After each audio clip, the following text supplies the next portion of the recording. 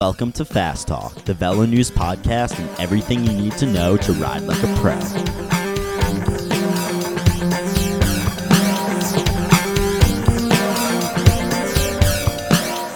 Hey everyone, welcome to Fast Talk. I'm your host, Chris Case. Today in episode 96, we pull from the Fast Labs vault to hear from one of our favorite guests, Colby Pierce. We recently asked Colby a very simple question. Tell us what you know, Colby, about the pedal stroke. Well, we anticipated an intelligent, albeit relatively short answer.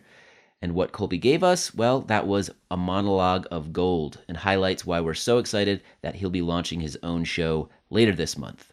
Yep, that's right. We're very happy to say that Colby is the newest member of the Fast Labs family. Look for Colby's new show in the coming weeks. Check the Fast Labs website for more details. Thanks again for everyone out there who has sent us questions via email and through our Google voicemail. The email address to contact us in the future is fasttalk@fastlabs.com, and that phone number is 719-800-2112. Let's make you fast.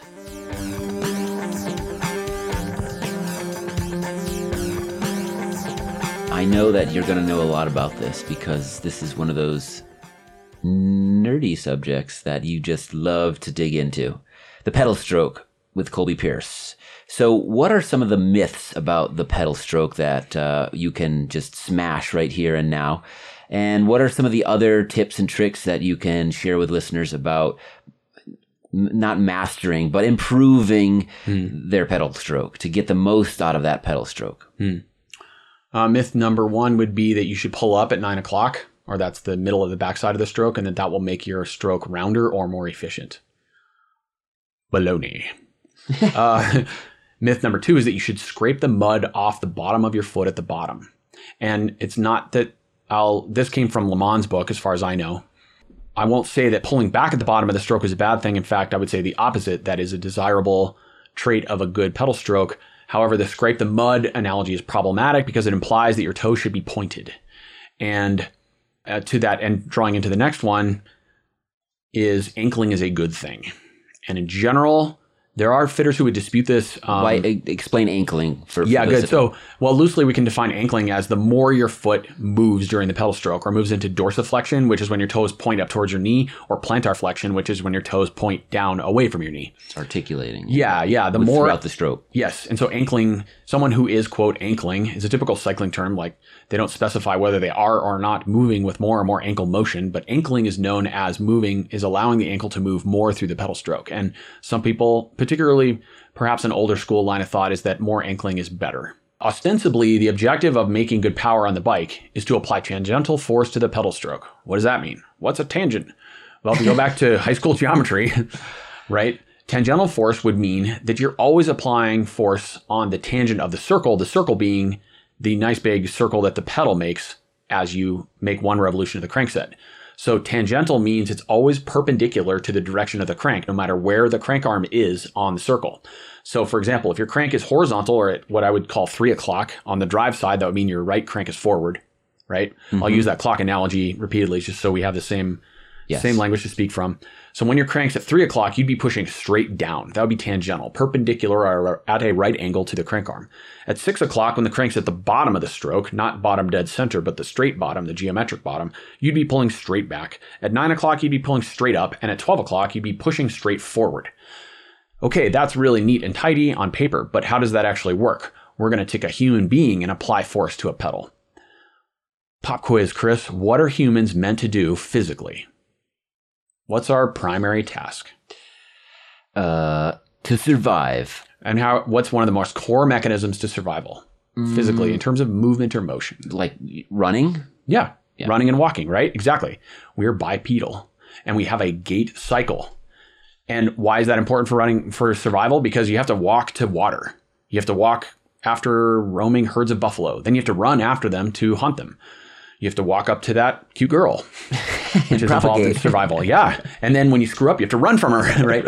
So my old joke, all the people I've fit are laughing right now. Yeah, you told this one before. So So running and walking are primal, and they're so primal, in fact, that the gait cycle is actually rooted into all vertebrates. It's really fascinating. Mm-hmm. You can find some really creepy videos on YouTube that look at the gait cycle of decelibate cats. So this is a cat that's alive, the body's suspended in a harness, and the head's been severed from the body, but the spinal cord's been cut, but everything's alive, right? How do they do this? I don't really want to know. It's not cool. But they take the body and they lower it onto a treadmill, and guess what happens? Can still walk. Why does a headless chicken run across the yard? Because it can still run. The gait cycle is hardwired into your spine as a vertebrate. And most of us can remember learning how to ride a bike. Most of us can remember learning how to swim, but nobody remembers learning how to run or walk, because as soon as you could, you did. It was just a thing that you had an impulse to do. It was in you. So what are running and walking comprised of mostly? Generating downforce, pushing down. And this is not rocket science. We can look at how the body is, without going down a different rabbit hole, either evolved or was manufactured to make downforce. We have all these muscles that are designed to open the hip and open the knee, right? We have very few or less musculature comparatively that can close the knee and close the hip, right? Close the knee, we've got hamstrings. Pull up, yeah. Pull up, right. And to close the hip, we have iliacus and psoas. Psoas is a very long muscle, and it's very strong, but it's very thin. And it's also the muscle that joins the legs to the torso, and it is the most problematic muscle in the body, according to many people who study these things.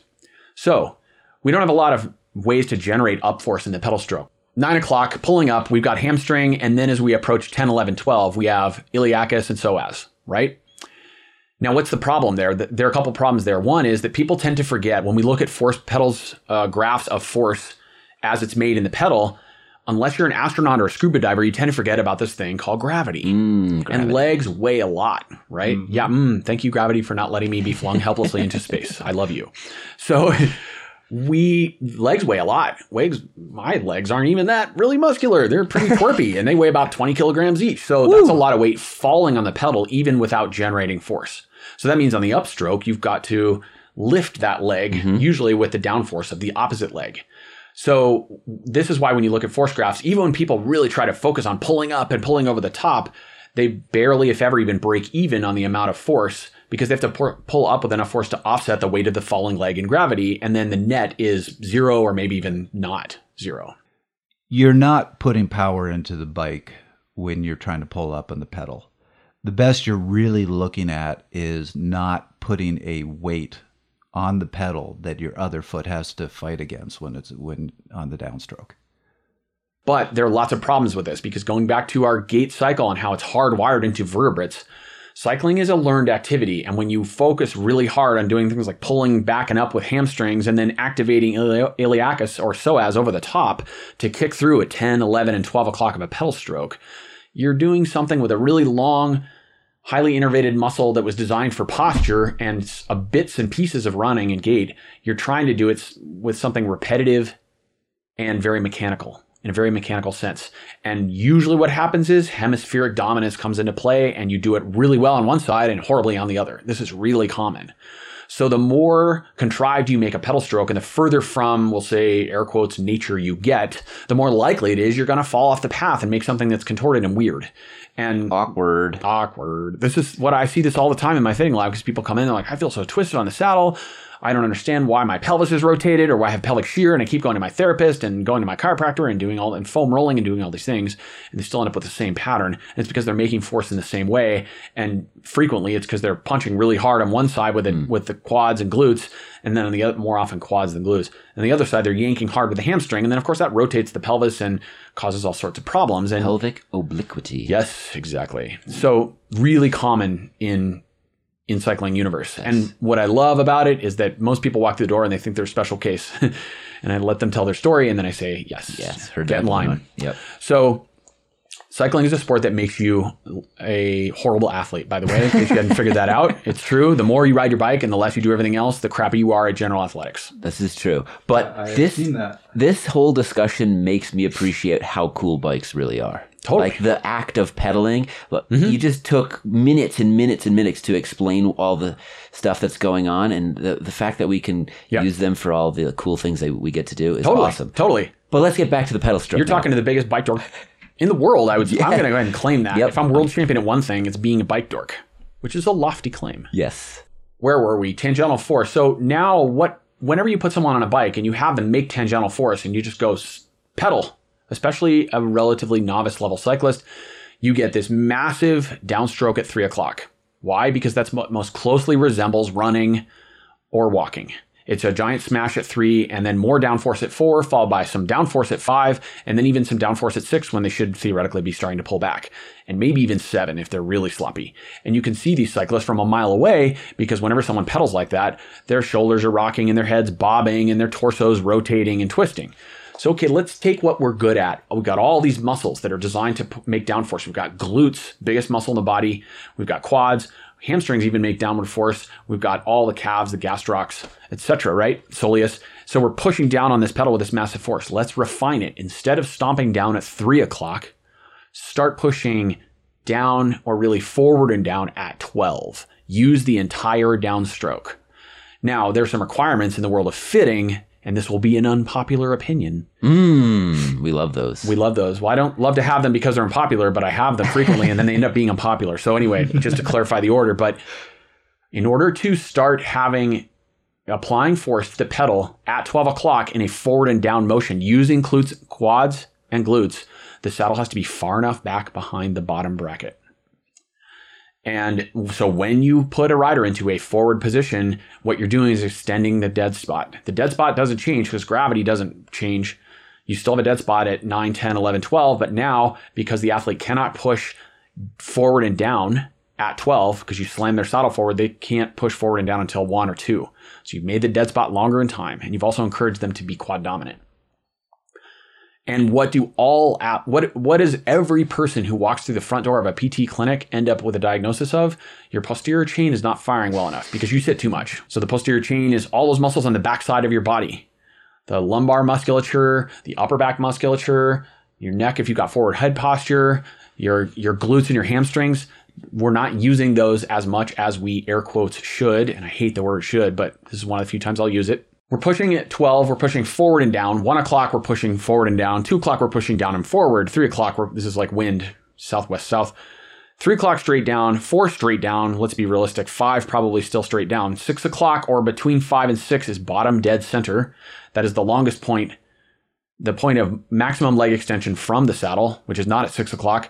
We want you to start pulling back by driving the heel into the heel cup of the shoe. For the record, any shoe that is any good, what it actually does is stabilize your foot in the heel cup of the shoe, not clamp down with a bunch of fancy boas. It drives the foot into the back of the heel cup and prevents it from moving forward. This is critical. And you're driving that heel back into the heel cup of the shoe with a flat or nearly flat foot. If an athlete goes through 3 o'clock and their foot is level, which is very common, close to 0 degrees, and at 4 o'clock they're still level, and at 5 o'clock they're still level, and then they actually plantar flex or start to ride toe down at bottom dead center, then I know their saddle is too high. Unpopular opinion number 2. And you can see this when the hamstring lights up like a Christmas tree in the backside of the stroke because they can't drive through and drive the foot into the back of the heel cup. And this is a beautiful moment in the world of bike fitting because people who live in flat places ride like this all the time and have no freaking idea. No clue. Why? Because flat terrain camouflages dead spots using inertia. Right? Then they come to Colorado or they go to race the Tour of the Gila and they hit a climb and they go, what happened to me? I'm terrible. And they blame it on the altitude, which probably is also to blame. Right. But if your saddle's too high and too far forward, you will not be able to start applying force at 12 o'clock, down force, nor will you be able to drive back at the bottom of the stroke at 6 o'clock with the heel, and you're left to a mashing pedal stroke from about 2 to 4 that's all quad dominant on the front side, and then at the back side, you end up yanking up hard, which flicks your heel up, by the way, which then sets you up in a poor position to apply force across the top at 12, because if the toe is pointed, you can't drive with the glute, right? How do you snap the bar up in a squat or a deadlift? You drive the heels into the floor. The position of your foot influences recruitment chain patterns up the chain. So when you're toe down, you can't activate glute. It's impossible. It just doesn't work. So there's a rule in strength and conditioning, which Jess has quoted, Jess Elliott, one of your other podcast guests, and a brilliant strength and conditioning coach. She has said, and I think she's quoting Cal Dietz, who wrote a really cool strength and conditioning book that I won't waste time trying to remember right now, which is joint angles dictate muscle function. She says something like that all the time. All the time. Yeah. Yes. I like to take what she quoted and modify it slightly and change it to joint angles indicate muscle function, because of course the angle doesn't dictate the muscle function. It tells us what muscles are firing and what aren't. And this is a beautiful law, because I can look at someone riding a bike and tell how they're making power just based off the angles between their knee and their ankle and their hip. I can see it because there's certain rules, there's certain angles that a muscle cannot apply force to a joint with. Once you understand how the muscle works, it's pretty simple. Not to reduce the body to a system of pulleys and levers only. There's far more that goes into it than that. But on a very mechanical level, there's some truth to that.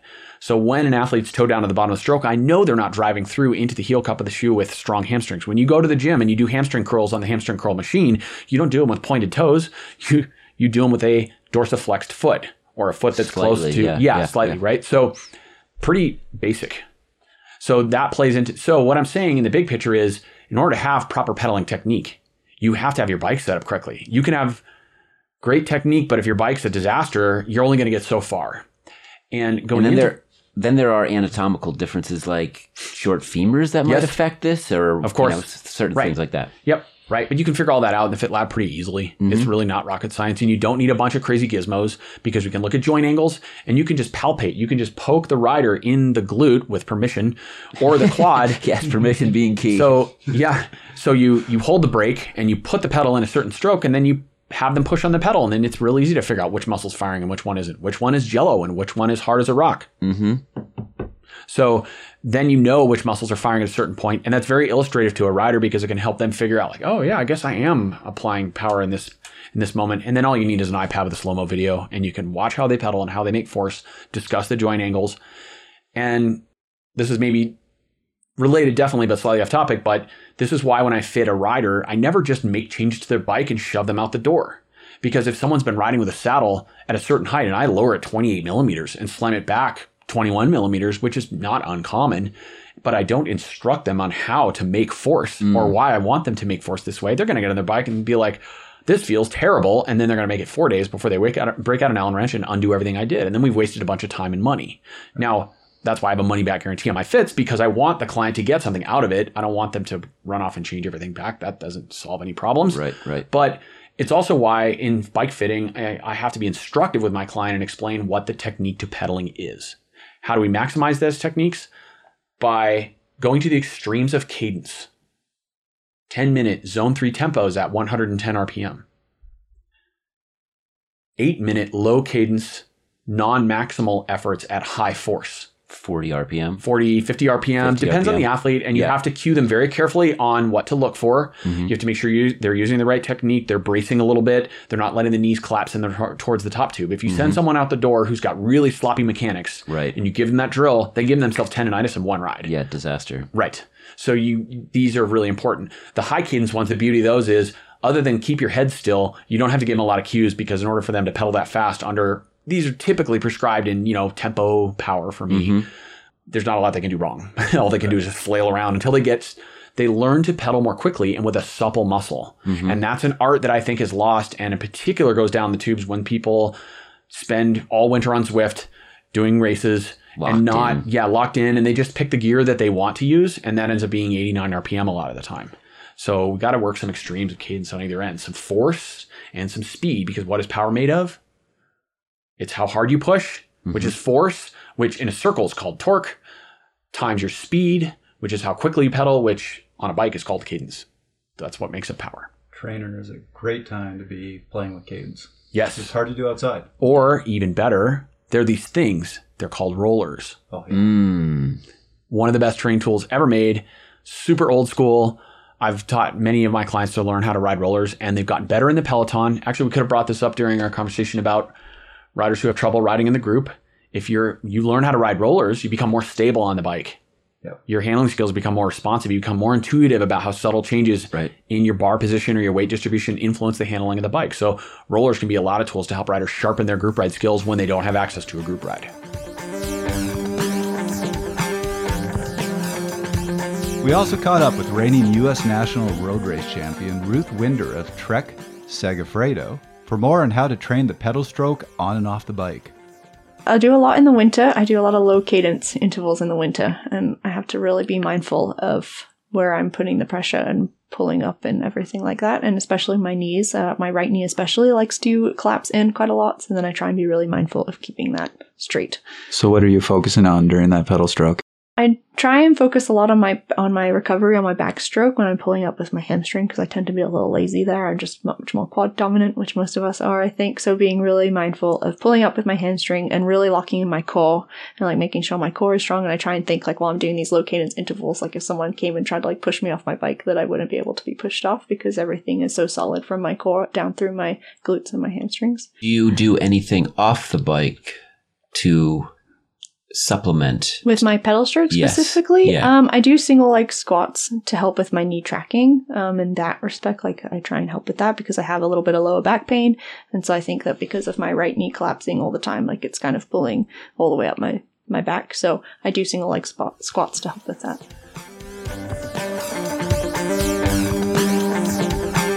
That was another episode of Fast Talk. As always, we love your feedback. Email us at fasttalk@fastlabs.com or call us at 719-800-2112. Subscribe to Fast Talk wherever you prefer to listen to your favorite podcasts. Be sure to leave us a rating and a review. The thoughts and opinions expressed on Fast Talk are those of the individual. Follow us on Facebook, Instagram, and Twitter. Our handle is @RealFastLabs. For Colby Pierce, Ruth Winder, and Trevor Connor, I'm Chris Case. Thanks for listening.